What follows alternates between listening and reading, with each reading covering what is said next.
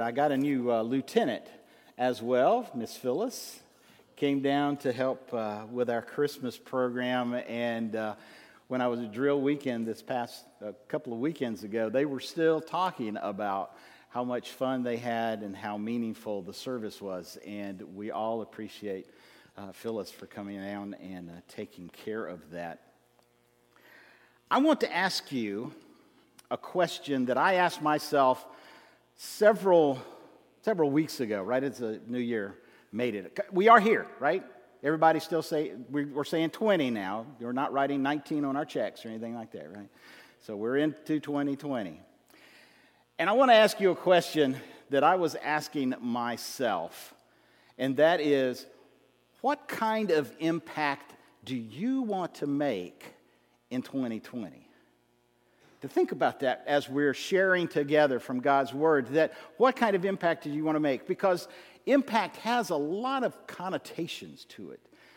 Several years ago, my daughter discovered the rather quick form of impact when a guy ran the red light and T-boned her.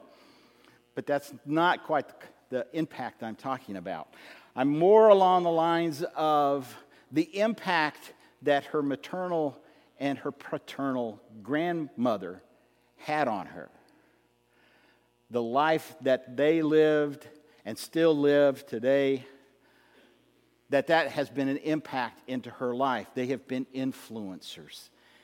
And that's the type of impact I want to talk about. And I want to bring from a familiar passage from God's Word. It comes from 2 Chronicles. And I have two things that I really keep in mind when I go to Scripture to understand more about what God wants to tell me. And the first one is I understand, and I come at it from the very beginning, God is sovereign. That's the first thing. Get that out of the way. Second, that if a sovereign God decided to write a book, then he more than likely put the words where he wanted them to be, and he chose the words he wanted to use. And in that mindset, I look at what God's Word has to say for us. And from 2 Chronicles chapter 7, verse 13 through 14, the very first part of 14, it says, "If I shut up the heavens so that there was no rain, or if I command the locusts to devour the land, or if I send pestilence among my people, and my people who are called by my name humble themselves and pray and seek my face and turn from their wicked ways." And I want to stop right there because that's our part. And I want to kind of camp here for just a moment, but let's pray together. Father, we are just so grateful that we have an opportunity to come and delve into what you have for us, that we can sense your presence in the spoken word, and that as our time grows together, that we will discover ways in which we might be preparing ourselves for the impact you want us to have during this 2020. And so guide us and lead us and be right beside us. In Jesus' name, amen. I have folks that come up to me because my parish is a military base, so you can kind of imagine all the members I've got. I think I've got 4 now Buddhists.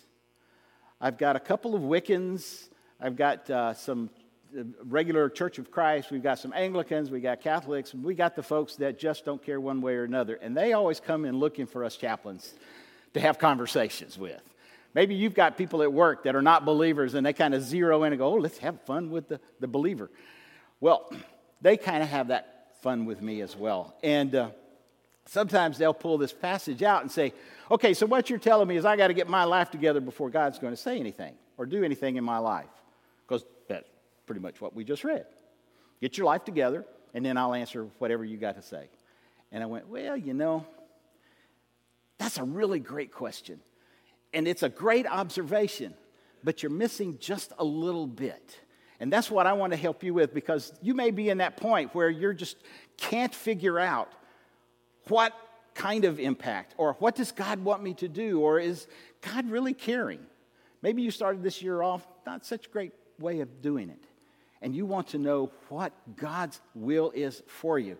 So I want to come down there to where it says, "If my people who are called by my name," my people. He's talking about believers, those people who are called by my name. And I like that.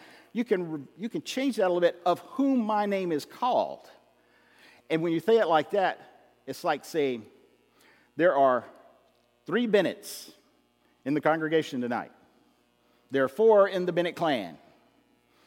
Me, Miss Paula, and she chose the name after about 41 years ago. She had this lapse of judgment and decided that that was a good idea at the time. And so far, she hasn't figured it out yet, so shh, don't tell her. And I have my daughter, Bennett, my son, who's a Bennett. We're all Bennetts. We are called, we identify by our last name as being Bennetts. God is saying, you who identify by my last name, your last name as believer, but Christian, whatever that happens to be in that context, He is calling you by name. And that is who you're supposed to be His name, His name's sake. And if we are called by that, then humble yourself. That's an interesting word. And the 4 words, humble, pray, seek, and turn, all 4 of those have 3 things in common. And the first one is, and I'm going to really park on humble so you can get a feel for what's going on with this. Humbling yourself. It can mean to surrender. But literally, it means, if we were to take our kind of terminology, it means to take the knee. Not like NFL, but take the knee in an act of surrender. But it also means, and in this context, it means that you who are a soldier, that you who have been fighting on the side of the enemy, have decided that the enemy was the wrong side to be on, and you are coming to give your allegiance, your loyalty, and you are submitting yourself to the new king. And that is what that kneeling down is. It is acknowledging that you want to be a part of that king's life, that king's reign. Maybe you've never done that before. Here's the good news, and this is some of the things that they have in common. You can just get started. Maybe you're at that point in your life where you just have never said, I don't really need this Jesus, I don't need God or any of that kind of stuff. You're not humbling yourself, but then something happens. And you say, yes, I really do need, but I don't know what I'm doing. I don't know what humbling means or how I'm supposed to do it. In the text it says, those who are called by my name and begin to humble themselves. You don't know how to do it? Not a problem. You just start learning. What does it seem like you're supposed to be doing in learning how to humble yourself? It says that. But it also says maybe you've had an experience someplace in your life where you accepted Christ as your personal Savior, and now you kind of wandered off. You've gotten busy. There's not a whole lot of things going on. And every now and then you'll stop and recommit yourself to what Jesus is wanting to do in your life. It's kind of a habit for you. It's not a big thing, but it's kind of a habit for you. And God says, if you're in the habit of humbling yourselves, that's okay. That's where I want you to start. And then there's finally this last part in this. It says, if that is your lifestyle of humbling, you wake up humbling yourself before God, allowing Him to take control and be the owner of whatever your day has to offer. And you do that every single day, and it's like breathing for you. God is saying, humble yourself as a lifestyle. So if you see the progress, where you begin with, don't know what I'm doing, don't know how to do this, to doing it as a lifestyle and it being like just second to breathing. God says, wherever you are in that spectrum, humble yourself.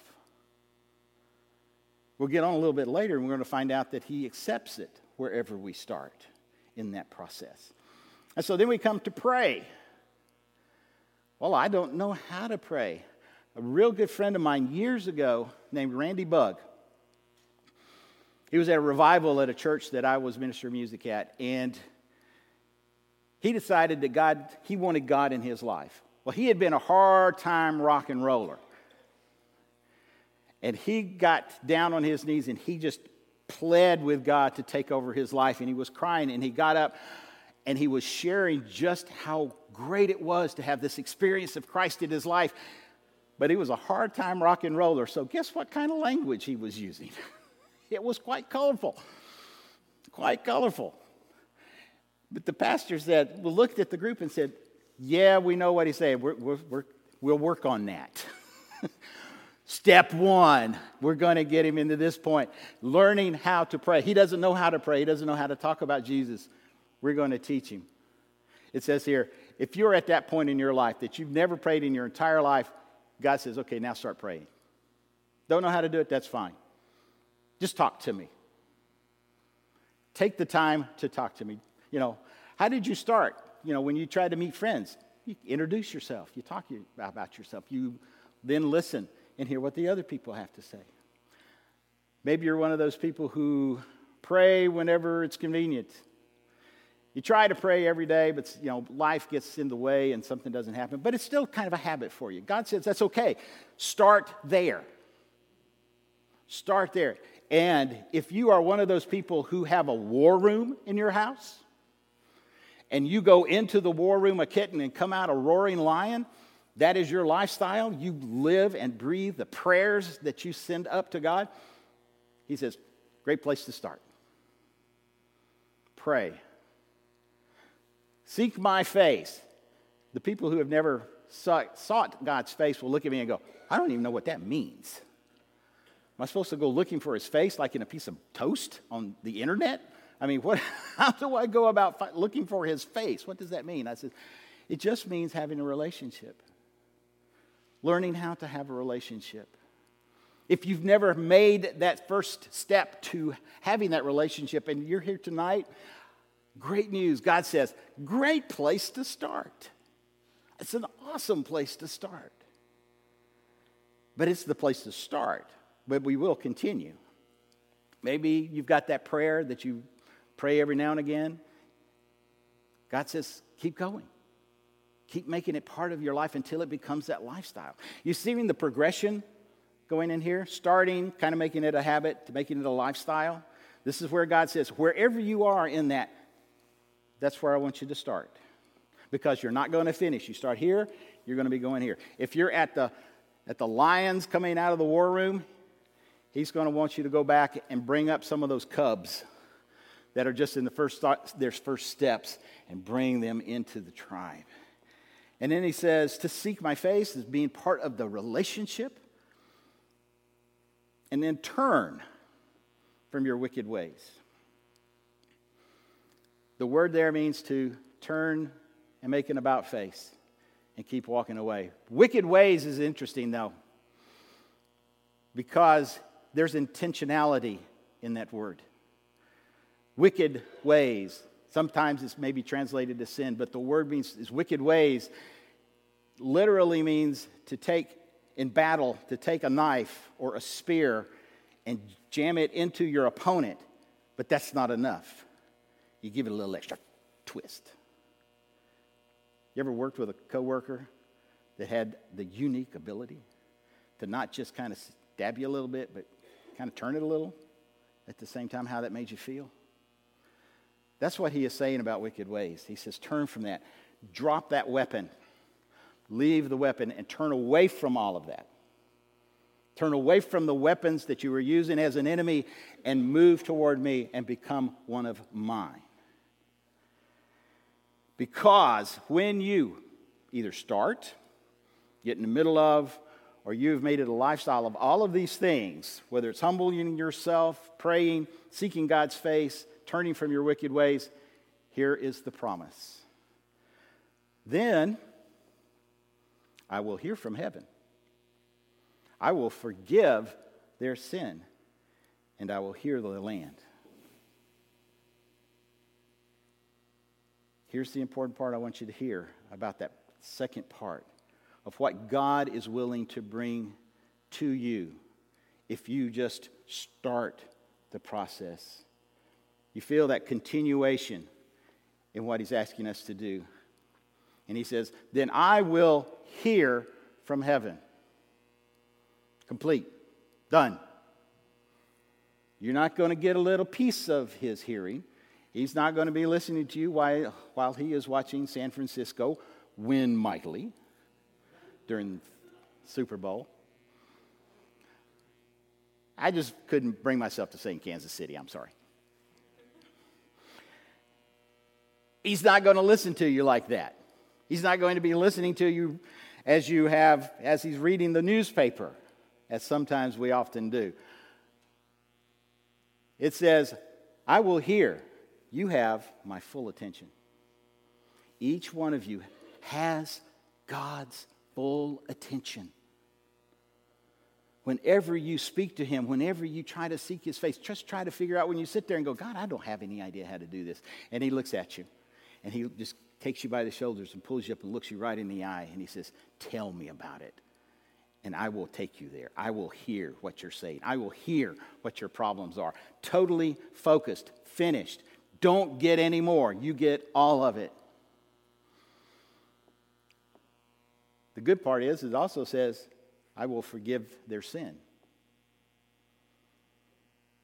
No progression there. It doesn't say, I'll start forgiving your sin, and maybe a little bit later I'll make it a habit, giving your sin, and then maybe at some point before you die, I'll forgive all of them. It's not what it says. It says, I will forgive. It's done. No more. It's the beauty of hearing the song, East is from the West. Have you ever thought about, he says, your sin is far as from the east and from the west. You ever looked at a globe? How long can you travel east before you start traveling west? Now, if you travel north to south, at some point you start traveling south and then you start traveling north. But how many times can you start traveling east, keep going, and end up traveling west? You can't. That is forgiveness of your sin. And in that, it is your sin of disobedience to his instruction. It is the turning away from his love, his character, to do your own thing. But he says, I will take that, put it in this hand, put it east. You start traveling, see if you can find it. Not going to happen. Because you can't get there. You can't get to the west by traveling east. You'll always be traveling east, no matter where you are. I will forgive your sin. If you're here tonight and that has never happened to you, hear that. He's not going to piecemeal his forgiveness for you. And you don't have to keep doing things to earn that forgiveness. He says, here it is, all of it. Yeah, you're starting to pray? Not a problem. Here's everything I have for you.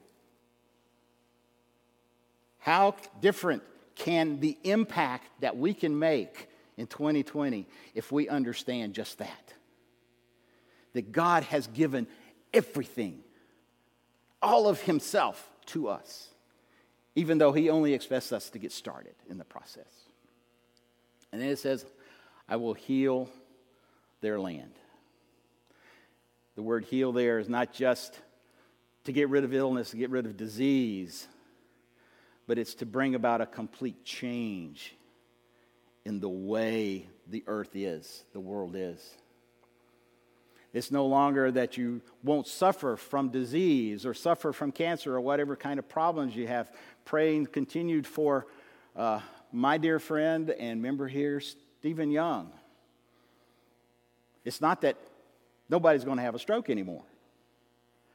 It's going to be just the opposite to the extreme.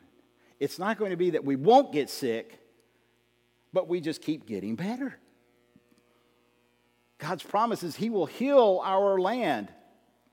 And it just gets better. It gets more fruitful. It becomes even better no matter what happens. God in control, being sovereign, continues that process. And in all of that, all he asks us to do is just start. Start wherever you are in the process. In your walk with Christ, start there. You don't have to move to some different level. You don't have to go out and sit on a post or something for 24 hours to prove that, yes, you are now becoming more spiritual. God just says, start where you are. The beautiful hymn just as I am, without one plea. It's where we are. God wants us where we are, because what he promises is he will take us from where we are, whatever point in that process we are, and he will move us to that which is better. And when we can realize that, we can prepare ourselves for the impact that God wants us to each have.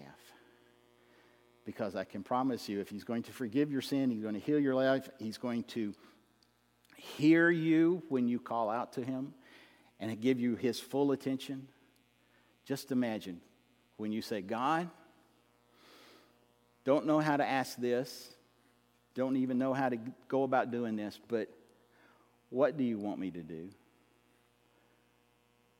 God's going to look at you and go, have I got a plan for you? And he takes you and he says, you want to see impact? You want to be an impact in this congregation? If you're one of those whose lifestyle is prayer, God's going to give you a hint that you need to go talk to this person over here that doesn't know how to even begin praying. What an impact that you're going to be having. There's people who are struggling and trying to get away from sin of addiction or whatever kind of sin it is. It's just something that just keeps dragging them back and they just can't feel like they're getting any way forward.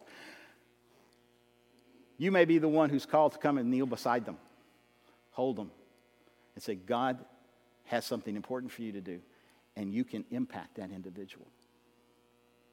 Now, it might be something spectacular, something quick, some moment in another person's life in which you will wake up and be amazed at what God is wanting to do in your life. And it could be that kind of an impact.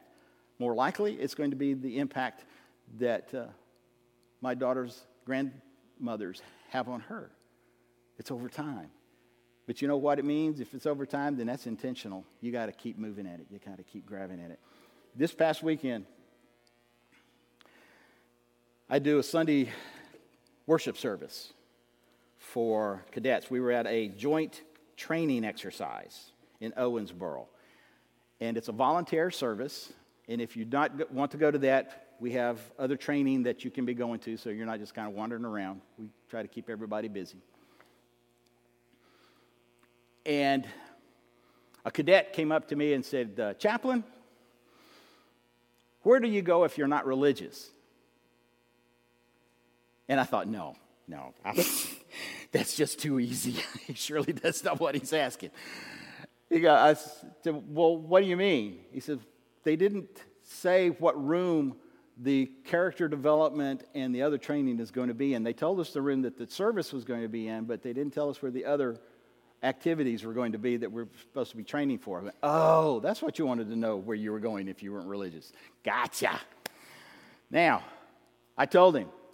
He said, thank you, Chaplain, and he went off. Got into the service, got it started doing some introductions, just kind of welcoming everybody. Here comes that cadet in the back door. 2 cadets in tow. Comes in and they sit in the very back.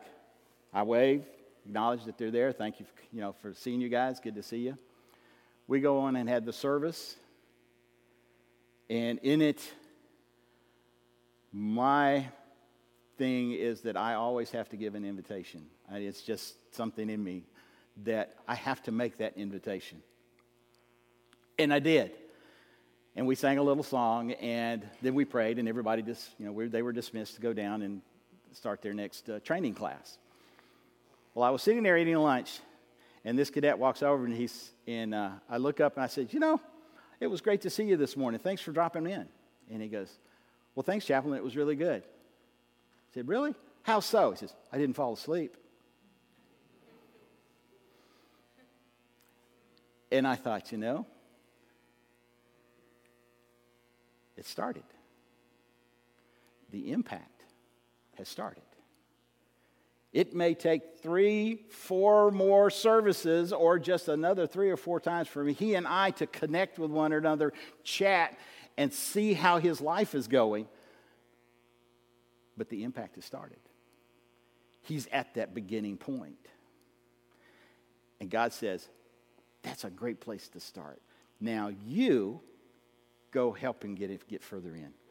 And now God is asking you to get closer and to get closer to him and to get further into what that impact he has in for your life. Let's pray together. Father God, we are just so grateful for the opportunity to come and hear what you have to say to us. That we may be having things going on in our life that is just so distracting and hurtful and just taking up so much energy that we can't even think straight. And Father, that you, in your wisdom, are asking us to become connected with you in such a way that we would see where that impact needs to happen. That we will be given an opportunity to get someone started. Started in a direction that will end with them actually beginning a brand new life in you. And so, God, I pray right now that we would be intentional about humbling ourselves before you, to not take credit for what's going on, to pray, to seek your face, become more personally involved with you in that relationship, and also to continue to turn away from those things that would distract us toward you, who have the ultimate passion, the ultimate purpose in our lives, and want to share that with us. And so now, as we finalize this time together, I pray that those who are struggling will come and they will kneel and pray. That others who are seeing that happen, that they would, in their own way, know that they are supposed to go.